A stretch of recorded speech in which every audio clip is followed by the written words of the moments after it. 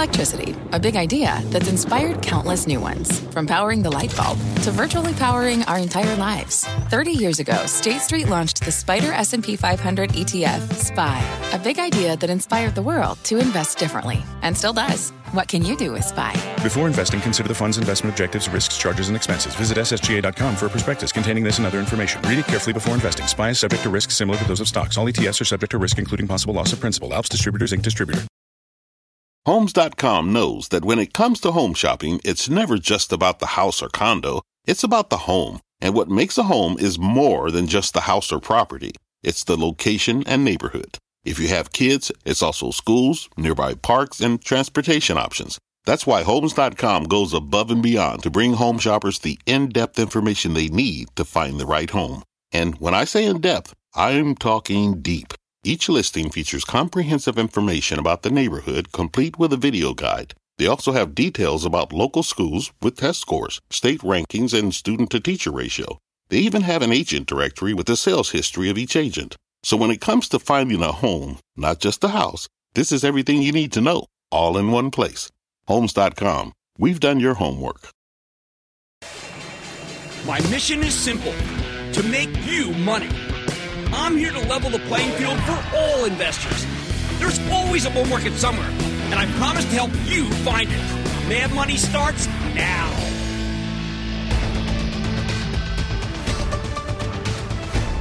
Hey, I'm Cramer. Welcome to Mad Money. Welcome to Cramer America. Other people want to make friends. I'm just trying to make you some money. My job is not just to entertain, but to educate, teach, put it in context. Call me, 1-800-743-CBC. Tweet me, @Jim Cramer. Right, why the heck is Wall Street so optimistic that we can reopen the country without serious health consequences? Where's the confidence come from? I mean, let's see, we adopted universal testing yet? I don't think so. We don't have contact tracing. We don't have enough gloves and masks to keep everybody protected. Lucky me. Yet the market's having an incredibly strong month. Even with today's mild dip, Dow slipping 32 points. S&P edging 0.52%. Nasdaq declining 1.4%. They crush FANG. Okay, let's just put it right out there. Are we whistling past the stock graveyard here? Not so fast. See, a big part of this is that there's a ton of confidence in the safety net, the one that covers large companies, even as it fails necessarily to protect a lot of small businesses and doesn't do nearly enough for individuals. Remember, we don't trade hair salons here. There's no ticker for a diner. There's no barbershop group here. Gyms, no. We trade big companies. Companies that have more access to funding than I've ever seen in my life, courtesy of the Federal Reserve and the Treasury Department, who know that the stakes are high. But you also got a lot of hope driving this market. Some of these hopes make more sense than others. First, there's the push to reopen the economy. All right, now, the states are in a real bind right now. Ideally, the federal government would just pay people to stay home, but that's not going to happen. And without more checks from the feds, people need to be able to go back to work. You can't force people to stay home for months and still expect them to cover the cost of rent and food, electricity, food on the table. It's not right. You got to let them have a chance. And that's why there's this imperative to reopen as more and more hospital systems get a better handle on the pandemic and in many cases have lots of empty beds, even in the ICUs. Hopefully people will be careful. Hopefully they'll have masks. They'll wear them. Hopefully OSHA will enforce workplace safety, both for the workers but also the customers. But don't hold your breath on that one. I believe many of the governors who want to reopen think of it as more of an at-risk quarantine. See, if you know you're in a high-risk category or you're just worried about your health in general, diabetes, asthma, hypertension, you can keep staying home until we have a vaccine, as long as you can afford it. But the states can't do anything about that last part. They don't have any money. Again, it's a tough choice, but I think it's justifiable as long as there's enough testing to catch people who may be asymptomatic spreaders, particularly super spreaders. Without that testing capacity, I fear that many at-risk people will venture out and get sick, overwhelming the healthcare system again, like it was in New York. We're finally ramping up testing, although not fast enough, but eventually we either reopen the economy or we have a second Great Depression, and that's just not right. That's why you can have a rally in the travel and leisure stocks today, or some of the better run shopping malls, like the one I told you about, Simon Properties. It's why people will keep buying the stocks of Lowe's and Home Depot, and should. It's why Amazon keeps pulling back, because consumers are desperate to do some real shopping. That'll keep going down till it reports, maybe even after that, because people right now want the worst, because the worst is open. Of course, not everything can reopen. For example, today I asked Gary Kelly, the CEO of Southwest Air, why more people aren't flying. People ultimately, if they're going to travel, they need to have something to be able to do when they get there. So Disney World needs to open back up. Restaurants need to open back up. So you have those kinds of things. He is so smart and straight. But some people you just really like. I mean, I know it's not about friends. Kelly tells it the way it is. As we lift the lockdowns, maybe some people will start flying again. So the airlines are all, the stocks are running. And judging by the performance of the stocks today, there must be plenty of people ready to go back to pre-COVID pastimes, healthy or not, if they would just open up. Second, it looks like some governors and possibly even our mercurial president genuinely believe this outbreak is about to run its course. Remember, we had a charter say that last week. Now, I think it's too optimistic. You could argue that what happened with the Spanish flu in 1919, well, it just ended, right? That was good, right? It just ended. But there were 3 distinct waves of the Spanish flu before that. It looked like it was getting better, then it came back, then it got better, then it got worse. I mean, come on. Eventually, we developed what's known as herd immunity, although it took roughly a year and a half to do that. I hope I'm wrong, but I think it's too soon to bet this thing will just end on its own. But I understand that. That's just pure naked optimism, and Americans are optimistic people. Third, once again, interest rates are so low that stocks with decent, safe dividends have become incredibly attractive. This morning, 3M reported a far from perfect quarter, but there's no question the company can maintain its bountiful payout. Currently yields 3.73. Same goes for IBM, which actually raised its quarterly dividend by a penny per share, a real sign of confidence. That's why I pounded the table and IBM pulled back to 116 last week. It's now 126. You need income? Well, go ahead. IBM. Glorious, 5%. Fourth, between the Fed and the Treasury, our government is moving heaven and earth to get struggling enterprises back on their feet. We know this because the Fed backstopped Carnival. Don't mean to continue to pick up on Carnival, but it's pretty visible, right? On its recent bond offering, at least according to the Wall Street Journal, talk about a non-essential service. Yet the cruise lines say they're getting heavily booked for next year. We're forgiving people. The stocks indicate that they're right.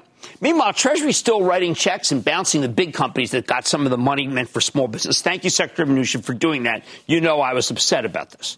Fifth, the vaccine may be, well, we get it sooner than expected. Look at this. Moderna, Johnson & Johnson, Inovio. I know that's a short squeeze. Someone got some people hate that one. Regeneron, GlaxoSmithKline with Sanofi. These are all trying to beat this thing. That's a lot of good companies. If in the interim we can get antivirals that keep us alive and get us out of the hospital quicker with fewer deaths, well, then that's certainly enough to justify reopening America for business. Long term, though, we do need a vaccine. That could take a year or even 2 years because vaccines require extensive testing. Remember, you're testing healthy people. You're giving them something that's unhealthy. A year is lightning fast. It took 15 years for polio, maybe 2 or 3, 5 years for Ebola. This could take 2 or 3 because everyone's working so hard. I wish we had the government coordinating a Manhattan Project to treat COVID-19 rather than all these disparate entities trying to do it on their own. But it is what it is. Finally, at some point, you have to reopen because people won't be able to take the pain. For now, the lockdown is surprisingly okay with the people.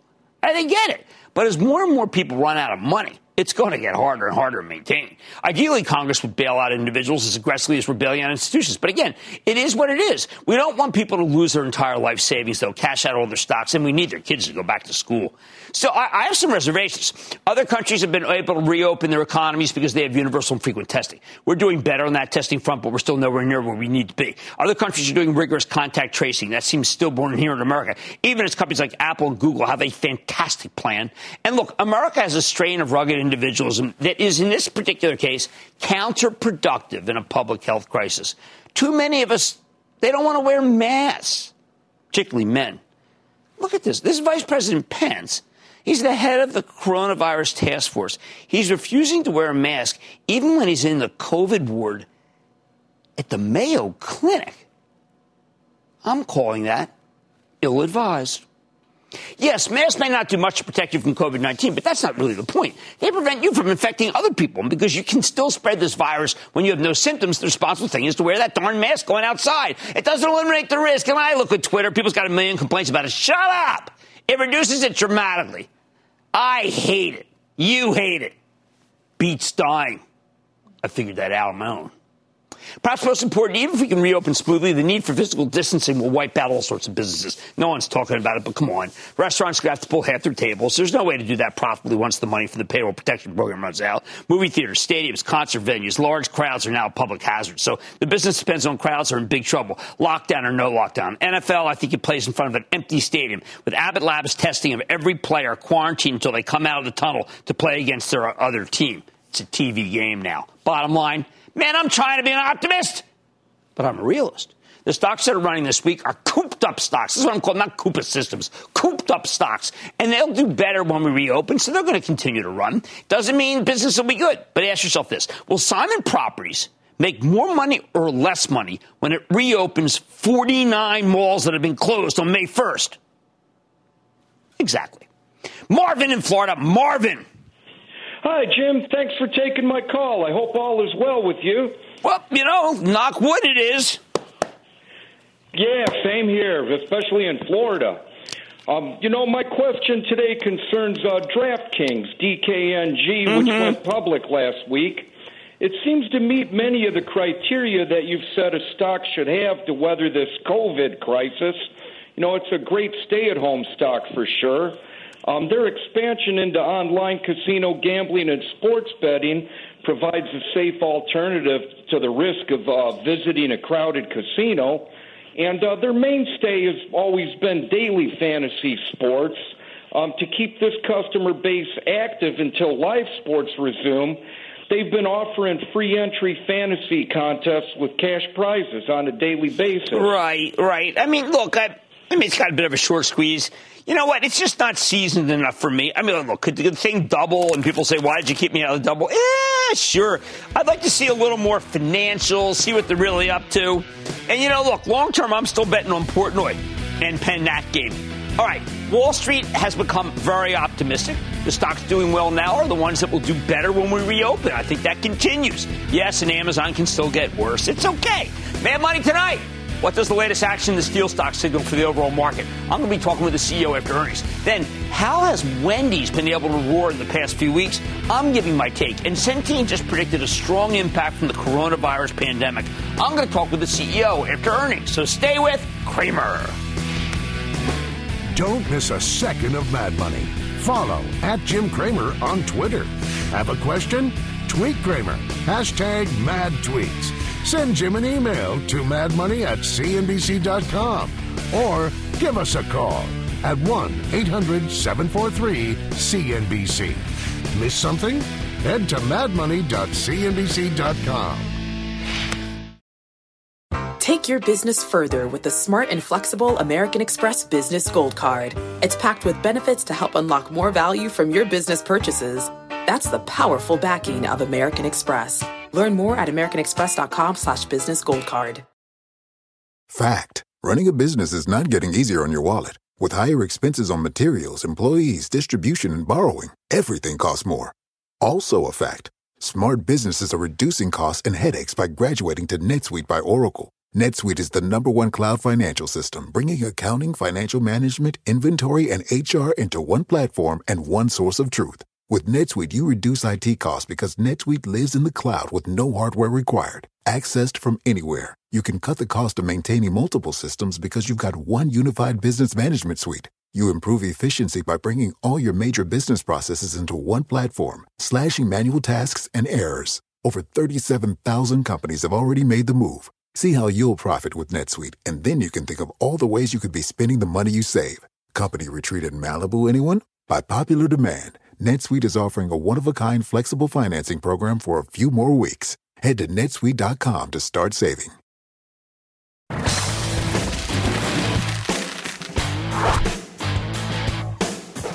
What's it mean to be by far the best house in a really difficult neighborhood?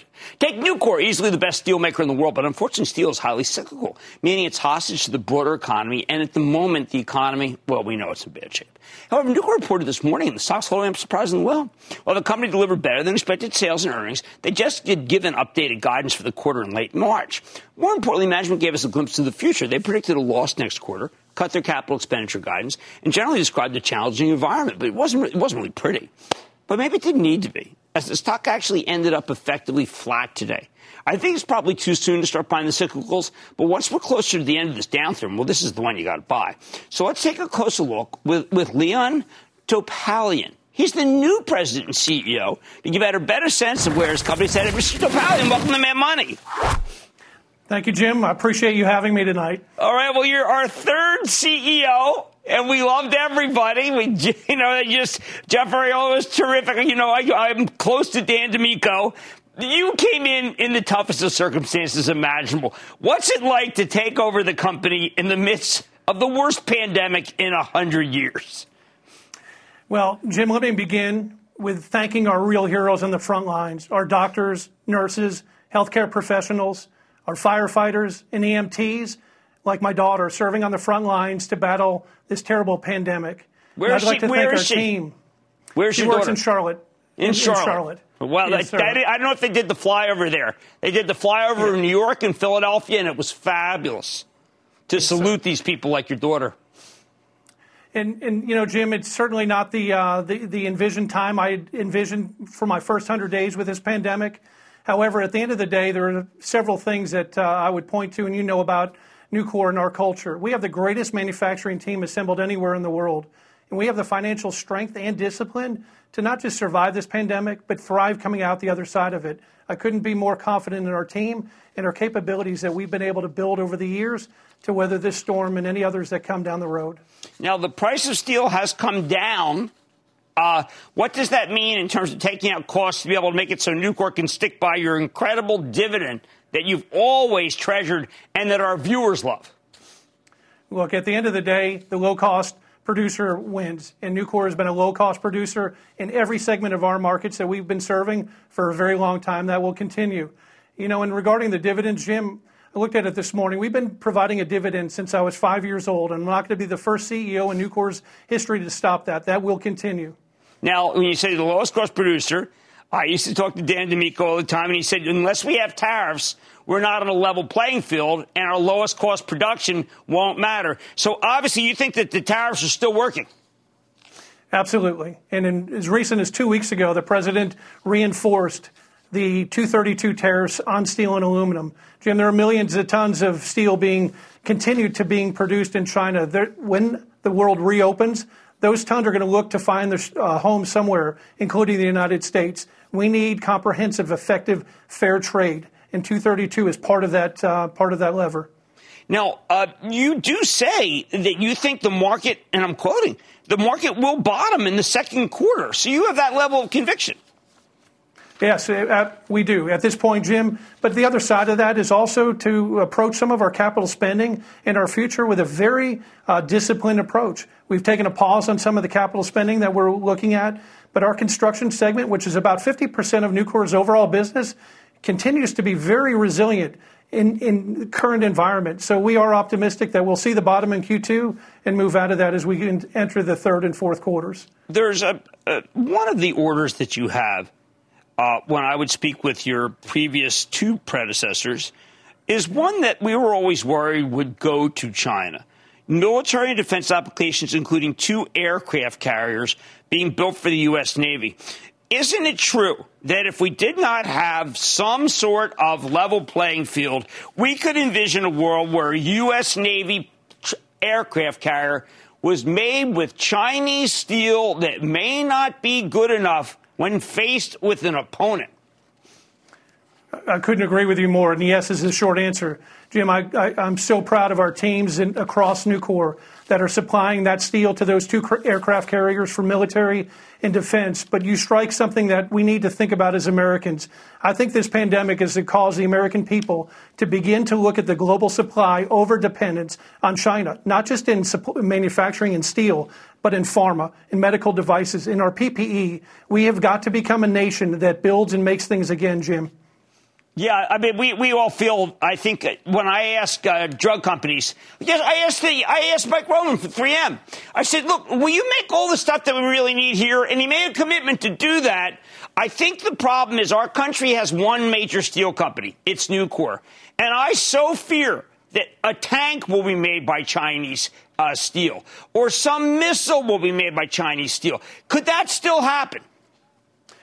You know, Jim, as long as I'm at the helm and the 30,000 team members, nearly 30,000 team members that represent Nucor's family, we're going to ensure we do everything in our power to make sure that never happens. I would tell you the current administration is committed to steel and manufacturing in the United States, particularly around our military applications.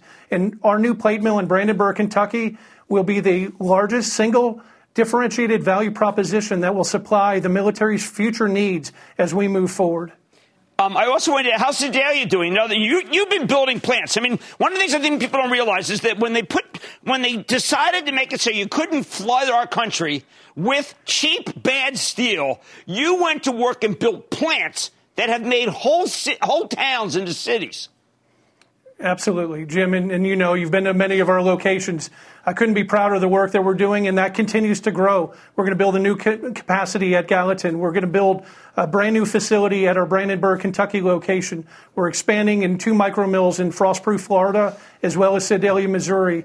That investment strategy is what's positioned Nucor to be the preeminent supplier of choice in North America. All right, one last question. I think because of your position, the great breadth of product that you now have touches everything. You probably have a better feel for the economy than almost anyone. Where are we really? Look, at the end of the day, Jim, we're assessing all of that. If you watch, and you do, and watch your segment this morning, economists are varied whether the oil crisis will be 3 weeks, 3 months, or 3 years.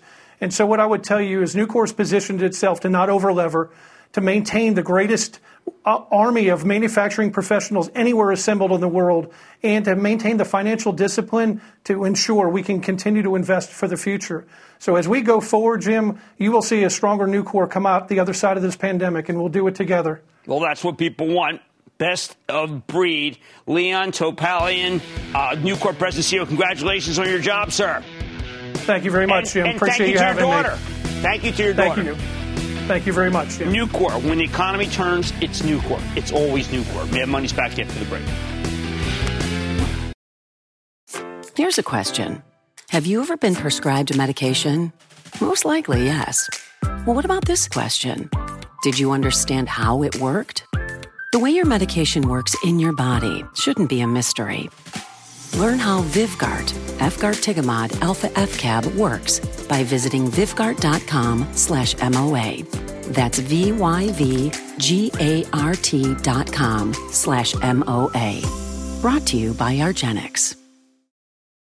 When you're hiring, the best way to search for a candidate isn't to search at all. Don't search, match with Indeed. Indeed is your matching and hiring platform with over 350 million global monthly visitors, according to Indeed data, and a matching engine that helps you find quality candidates fast. Use Indeed for scheduling, screening, and messaging to connect with candidates faster. Plus, 93% of employers agree Indeed delivers the highest quality matches compared to other job sites, according to a recent Indeed survey. Leveraging over 140 million qualifications and preferences every day, Indeed's matching engine is constantly learning from your preferences. Join more than 3.5 million businesses worldwide that use Indeed. Listeners of this show will get a $75 sponsored job credit to get your jobs more visibility at Indeed.com/madmoney. Just go to Indeed.com/madmoney right now and support this show by saying you heard about Indeed on this podcast. Indeed.com/madmoney. Terms and conditions apply. Need to hire? You need Indeed.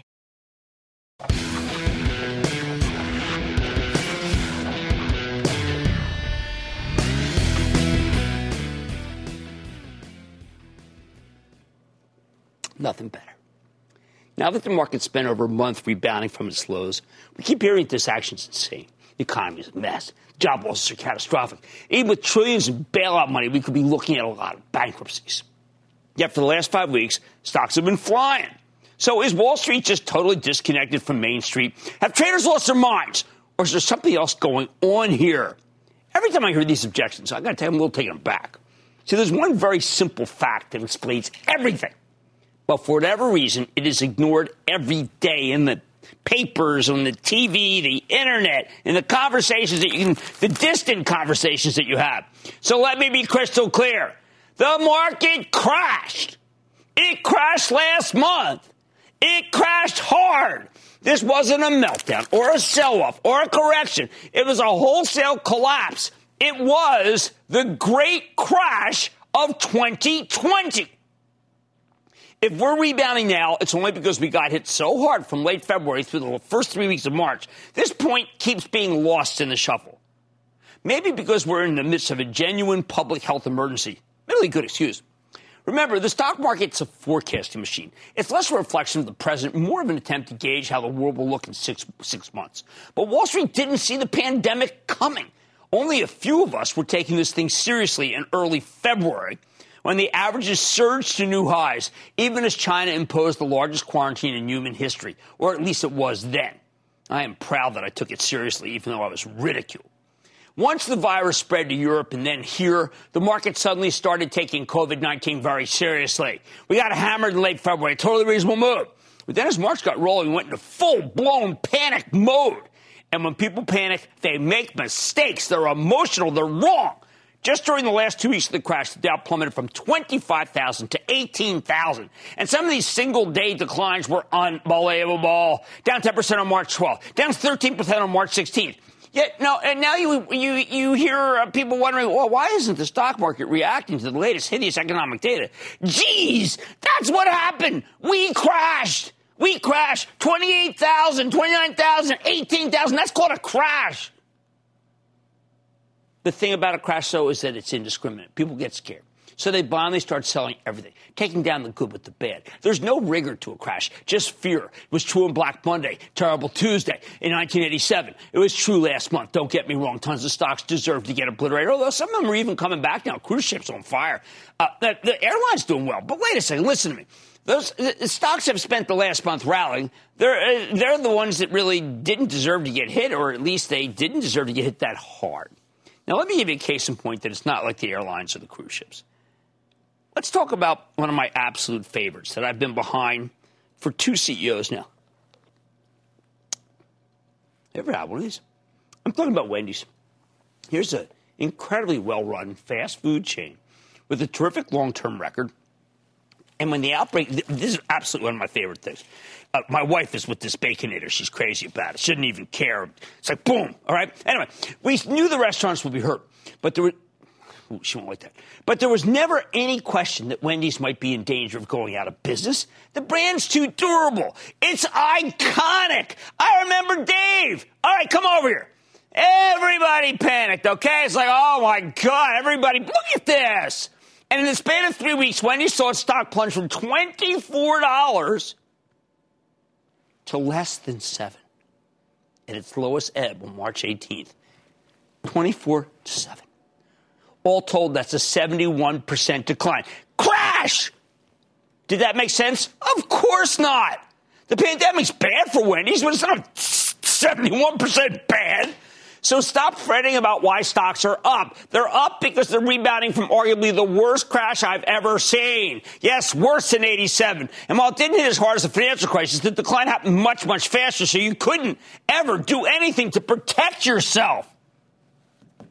What was going on at Wendy's? Well, okay. So one of the stocks come roaring back to the close to 20 as of today. It's not making new highs. It hasn't totally recovered, but it's erased about 3/4 of the COVID crash, and with good reason. You see, just like the broader market, the crash from Wendy's came in 2 stages. First, in late February, with a stock around 23, the company reported an imperfect quarter with some discouraging commentary from management. Numbers weren't bad. You had strong North American same-store sales, up 4.3% year-over-year, but margins were softer than expected, and management's guidance came in a bit light. But you see, everyone was focused on Wendy's breakfast. Gigantic rollout. But this was right as the outbreak started blowing up. I mean, I can't imagine if I worked at Wendy's and forever working on this new breakfast, and boom, right when the pandemic comes out is when you roll it out. So the stock sold off and it sold off hard. Within days, Wendy's had lost 20% of its value. All right, that decline makes some sense, right? We knew COVID-19 would be bad news for the restaurant cohort, but Wendy's has a terrific drive-through setup, so they're better positioned than many competitors going into this thing. I love their drive-through. I'm in and out in a sec. On March 2nd, they started serving breakfast. And initially, the rollout went really well. In the first week of March, get this, Wendy's saw a 15% sales spike. Well, then the whole country started shutting down. Stock fell off a cliff. On March 10th, this thing was just under $20. By March 18th, $7. Pure panic. Money managers didn't know how bad the pandemic would be for Wendy's. So what they decided to do was it was going to go out of business. They acted like a cruise ship. Of course, again, remember, the cruise ships are coming back. They acted like it was an airline. Airline's coming back now. Turns out this was a fabulous buying opportunity. Because a week later, Wendy's gave us a business update that provided some much-needed clarity. While the post-COVID numbers are ugly, I mean, they were a heck of a lot better than feared. For the week ending on March 22nd, Wendy's saw a 20% decline in same-store sales. Down 20% stinks. But at its lows, the stock was down 71%. And going into the update, it was down 40% from its pre-COVID highs. More importantly, management made it clear that they're not one of these restaurants that just shut down. They've got terrific delivery and drive-through capabilities so people can still eat there.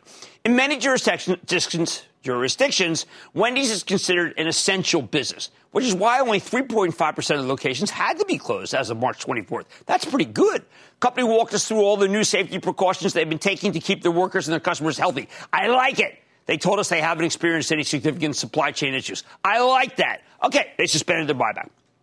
They fully drew down their revolving credit facility. They're being lenient with struggling franchisees. And, of course, management had to withdraw their 2020 outlook as well as their long-term forecast because it's impossible to predict the trajectory of a pandemic. Again, none of this stuff is ideal. But when you put it all together, Wendy's is facing a challenging environment, not the existential crisis that this price would indicate. At the time, Wall Street wasn't too thrilled with these announcements. The stock initially got dinged. However, over the past month, as we got more and more used to the new normal, stocks caught fire because we realized that Wendy's handling the situation pretty darn well. The breakfast is a really good thing. Plus, a couple of weeks ago, Longbow Research published a note saying their channel checks showed some improvements in same-store sales. They may only be down 12 to 15% now. Look, I know this is not Chipotle, but that's a big step up from down 20% later. Now, put it all together, and you can understand why Wendy's has been able to roar in the past few weeks. Maybe because it should never have been at 7 in the first place. Stock's currently down nearly 20% from its highs. That makes sense with negative comps.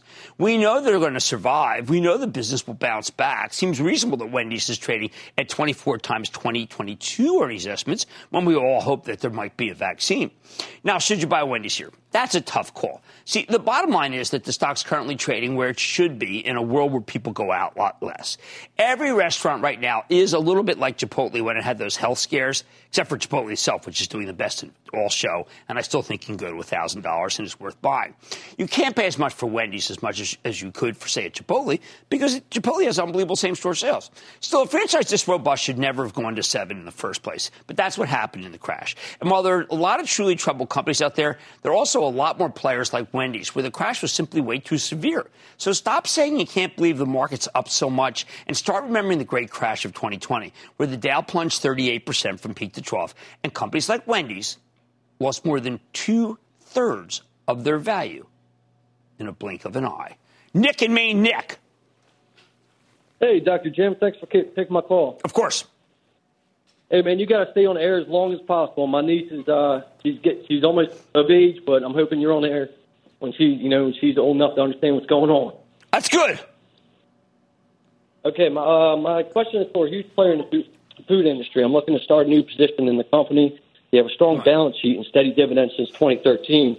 But with fear currently surrounding the meat industry and Trump today using the Defense Production Act to help produce meat, how will this affect the company, and is the dividend safe in the future? My stock is Tyson Foods. All right, I got to tell you, my Charitable Trust owns Tyson, which there are a couple stocks my Charitable Trust has bought.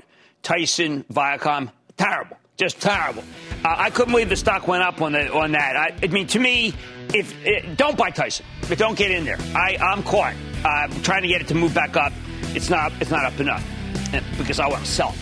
Now, Wendy's is trading finally where it should be. The crash, and I got to keep using that word, the crash of March 2020 was too severe. All right, we got much more mad money, including my exclusive with Centene. The CEO just said no one is certain of the outcome when it comes to COVID-19, but he does talk depression. I'll find out what it means for the stock. Then listen up.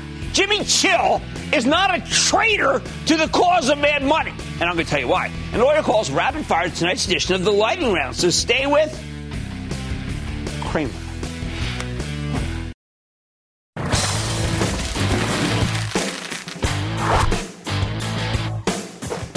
Ever since the market bottom last month, the healthcare stocks have been leading higher.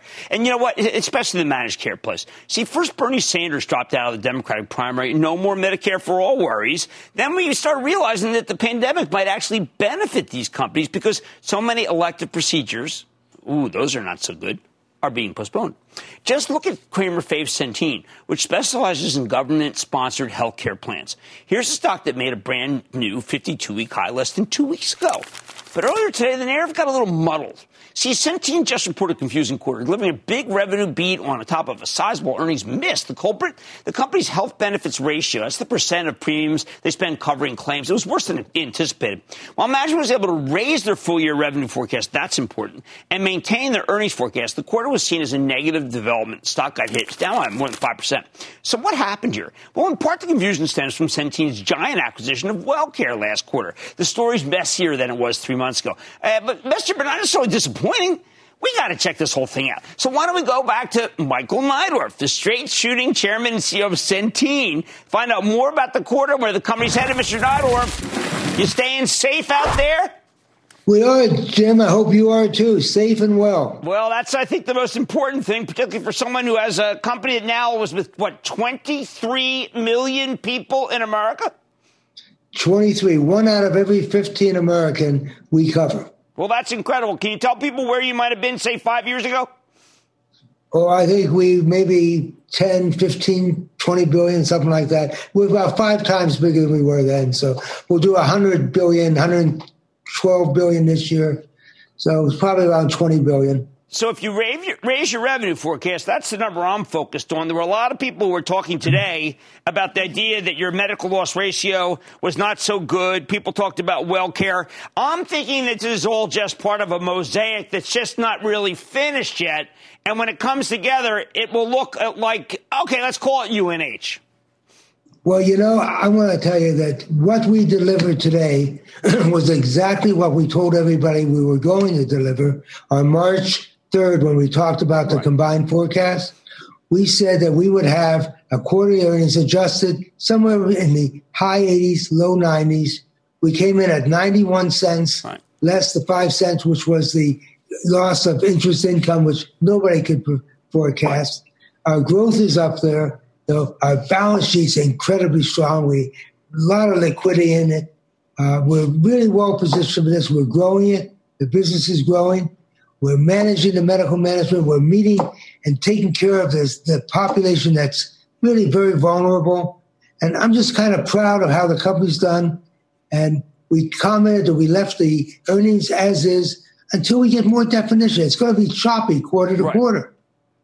But you're absolutely right. In March, I remember the only thing that had changed was that the Fed took rates down dramatically, which was not something anybody could foresee. Something else that no one could foresee, but you used the word. I'm proud of you that you used the word. You've been around. Like me, we've been around, okay? You said, look, we're at a depression level. You used the word depression. Everyone's afraid to use that word. But when you're at unemployment that could be as high as 20%, thank you for using the word that is operative here. Thank you. But that's true. I studied economics. You get to 15, 20%, that is depression level unemployment. So how do you get things back on track? Well, I think, it will get back. I have a lot of confidence in the vitality and confidence in this country. But I think what we have to be prepared for, it's not going to be a normal return. It's going to be choppy. We could go into next year, if things do start to return to normal, and still have 7, 10% unemployment. It's going to take a while for things to come back. This is, I tell people experience is the sum of experiences. Nobody's ever had this kind of experience with a pandemic that hit this quick with the kind of ramifications it has. Until we have a vaccine, we're going to have no certainty, Jim.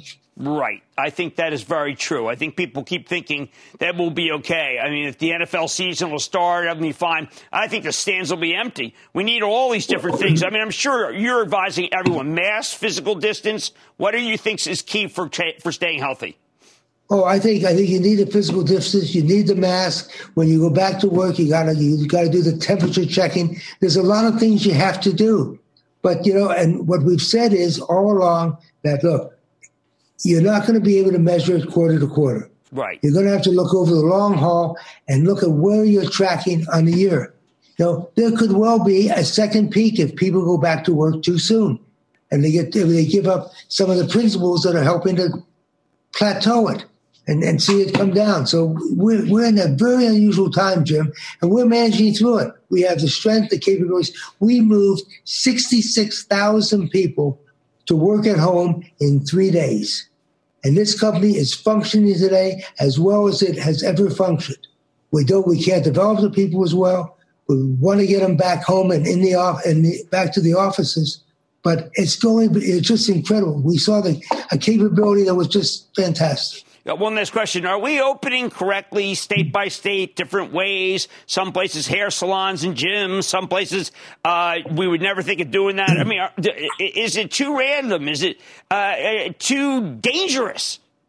Well, I think there's a lot of pressure to get things back in the small businesses. Here's my question that I keep asking people. If we opened up all of New York City tomorrow morning, said it, it's okay, open it up, and you could go out tomorrow night for dinner. I don't want to personalize it to you, but somebody could go out to dinner tomorrow night, and then would they want to go to a movie theater, a Broadway play, and sit in a crowded theater? I think, it's one thing to say we want to open it up. It's something else to start to get the momentum behind it that will improve the economy. Right. I totally agree. I think that a lot of people who feel that if you open it up, everybody will come out. And the fact is that we all know people who are sick. We all know people who've died. Well, I got to tell you, Michael, you put together an amazing company. I totally get what you were saying because you came here, you spoke in March. You did exactly what you said. You did exactly what you said you'd do. We had a strong quarter and delivered on what we said we would do. Absolutely right, and that's why the stock's a buy. That's Michael Neidorff, Chairman and CEO of Centene. Bad Money's back after the break.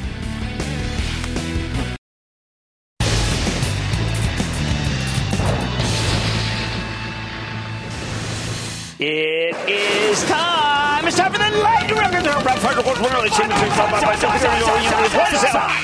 And then the lightning round is over. Are you ready, Ski Daddy? Time for the lightning round. We're going to start with Jim in Pennsylvania. It could be me. Jim! Hey, booyah from Chester County, Pennsylvania. I'm a very loyal Eagle fan. You bet. Get on the bus. Let's go. Hey, Two quarterback man. Callers, 1 year viewers.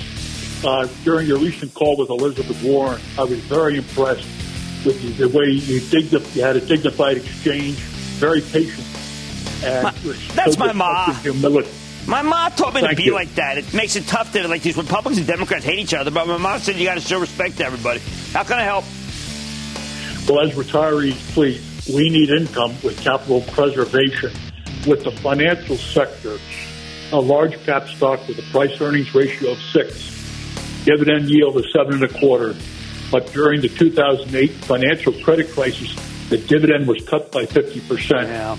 What do you think of Prudential Financial? I think that payout is too high, and it concerns me. And I haven't done enough work to be sure, but I don't think that is.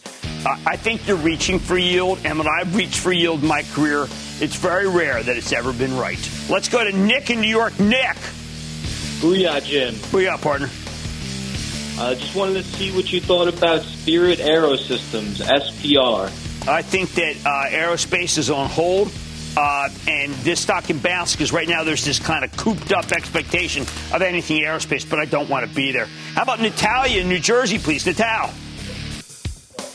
Hi, Jim. I have a question. What's your opinion on General Motors? General Motors? See, they just cut their dividend. That's what. So the dividend yield get higher and higher. You know they cut it. I have no long case for GM other than the fact that there's animal spirits right now buying a lot of the down and outers. I think the stock could easily go 10% before people say, you know what, there's no earnings momentum here. Let's go to Grant in Virginia. Grant. Hey, Jim. So I took a substantial position in AAL, American Airlines, on Friday around $10. The stock is just rocketed. So what I'm wondering, what do you think? I should sell now or hold for? Take half off. And this is, again, the animal spirits is really flying. That usually lasts for about 3 days, okay? That's about all it can do. And then after that, we got to start worrying again about how the earnings are doing. Let's go to Tegan in California. Tegan? Yeah, man. Booyah. Booyah. Hey, I'm wondering about Dynatrace. Oh, man, we like Dynatrace.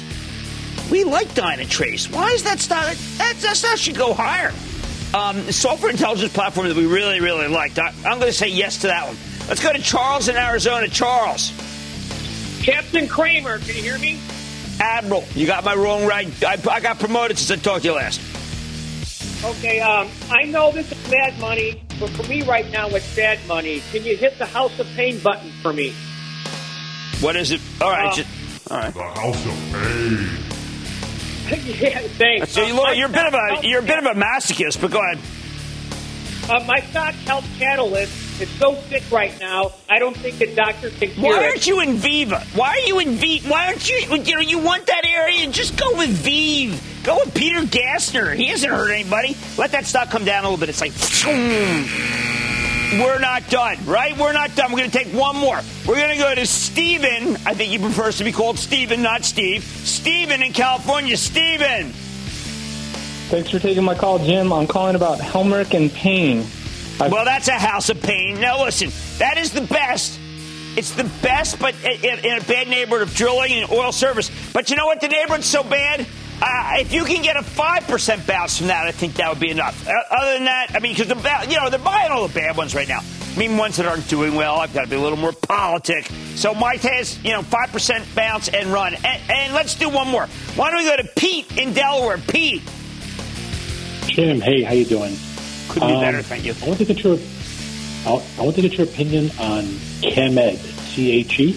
Oh man, that's like the hardest. So you're giving me some really hard ones here. I mean, palliative care, but it's got no. The answer is that we're not going to go to ChemEd. It's just too hard a company, but we will do homework on it because that's why it's so hard. And that, ladies and gentlemen, conclusion of the lightning round. The Lightning Round is sponsored by TD Ameritrade.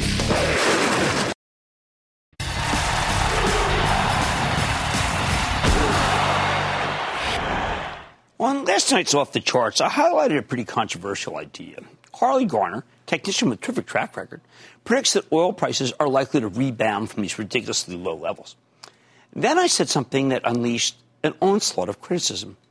I said, if you agree with Garner, then you might want to buy Pioneer Natural Resources, Parsley Energy, EOG Resources, Diamondback, and Chevron. Immediately, the long knives came out for me on Twitter. Who was I to recommend oil stocks? Am I out of my mind? What the heck is Cramer smoking? They act like I was some kind of an oil bear trader, when really I was just thinking like a trader. T and a D. Listen, I dislike oil. I would not like it in a box. I would not like it with a fox. I think the next generation of investors will avoid the fossil fuel stocks. They're becoming prized. For them, it's like big tobacco. I never recommend investing in oil. I went bearish in the whole industry long before the pandemic hit. Although that wasn't certainly acknowledged. But you got to understand, there are moments when oils make sense as a trade. And while I don't encourage trading on the show, I know many of you do it. Carly Garner's chart work suggests that the crude could go back to the 30s or even the 40s as the economy reopens. So I gave you some stocks that would be big short-term winners. They'd pop. Look at it this way. Oil's way down. The futures are radically untrustworthy, in part because there's this ETF, the USO. It's totally out of control. It owns the oil futures, but it's not structured to own actual oil. So when the futures expire every month, because they're idiots who run it, it's forced to sell them at any price. I always welcome to have them come on and explain why they're not idiots. That's helpful. Now, it's fine when there are buyers, but it's easy for hedge funds to crush this kind of instrument when demand dries up. Same exact thing happened to the USO during the financial crisis. It's just not set up right. Shouldn't have been. SEC shouldn't have blessed it. Because of this chicanery and also lack of storage space, West Texas Intermediate crude for June now sells for $13 a barrel. But the oil futures in the out years have barely moved. That sets you up for a good stock trade. And look, we're seeing something similar in natural gas, which has been under pressure for ages because of the shale boom. There's just way too much production. It doesn't help that nat gas is often a byproduct of wells. But with the Baker Hughes rig count way down, the glut is finally being addressed. Less production should eventually translate into higher prices. If you want to play it, you can buy Cabot Oil and Gas for a trade. There's a reason it's already up 18% for the year. Even though Cabot's a bad long-term investment, I think, it could be shorter-term with trade. Again, trader, not traitor. Personally, I don't feel comfortable trying to own the oils. I learned my lesson writing BP down from my charitable trust, figuring that the 5% yield will protect us all the way down, but the dividend offered about as much protection as a wet paper bag. And the stock's been hit so low, now yields 10%, and it's not because they raised the dividend that much. The oils aren't rebounding here because they're in good shape. They're rebounding because, like the cruise ships, like the airlines, they got oversold. Every day there are good trades. They're just not the same as good investments. Right now, the housing stocks are running because people expect a good spring selling season as families flee to the suburbs to escape the pandemic. And so far, the numbers are very good, especially for a giant, D.R. Horton. Even in the medium term, I think it's foolish to own the home builders because people don't buy a lot of homes when we have double-digit unemployment, which is where we're headed. Sure, Lennar, D.R. Horton, Toll Brothers, go ahead. I like them short term, but not long term. Finally, we're getting to the tail end of the retail trade. Remember when Target put up those great digital numbers and the stock tumbled to 103 because Wall Street wasn't thrilled about the margins? That was ridiculous. Target's quarter showed you the brilliance of CEO Brian Cornell's business model. Stock's now back at 112 where it should be. I told you I really like Estee Lauder, Ralph Lauren, PVH trades. That involves the reopening of American business. Stanley Black & Decker works. But long term, it's going to be tough. Remember the mantra of the show: to teach, to educate, to explain, to put in context and entertain. I know trading. That's what I used to do for a living. But Jimmy Chill is not a traitor to the cause. Good trades can be iffy investments. But I'll try to be clear about which is which, if only so that I don't get raked over the coals on my usual post-show Twitter perusing. Stick with Cramer. I got work tonight. They didn't like AMD. They liked the Alphabet. I got to look into that. Like I said, there's always bull market summer. I promise I'll find it just for you right here. Mad Money. I'm Jim Cramer. See you tomorrow. Markets in Turmoil is with Sarah Eisen, and it begins right now. This podcast is supported by FedEx. Dear small and medium businesses, no one wants happy customers more than you do. That's why FedEx offers you picture proof of delivery, packageless and paperless returns, as well as weekend home delivery to 98% of the U.S. on Saturday and 50% on Sunday. See the FedEx service guide for delivery information. FedEx Ground service is also faster to more locations than UPS Ground. See what FedEx can do for your business. Absolutely, positively FedEx.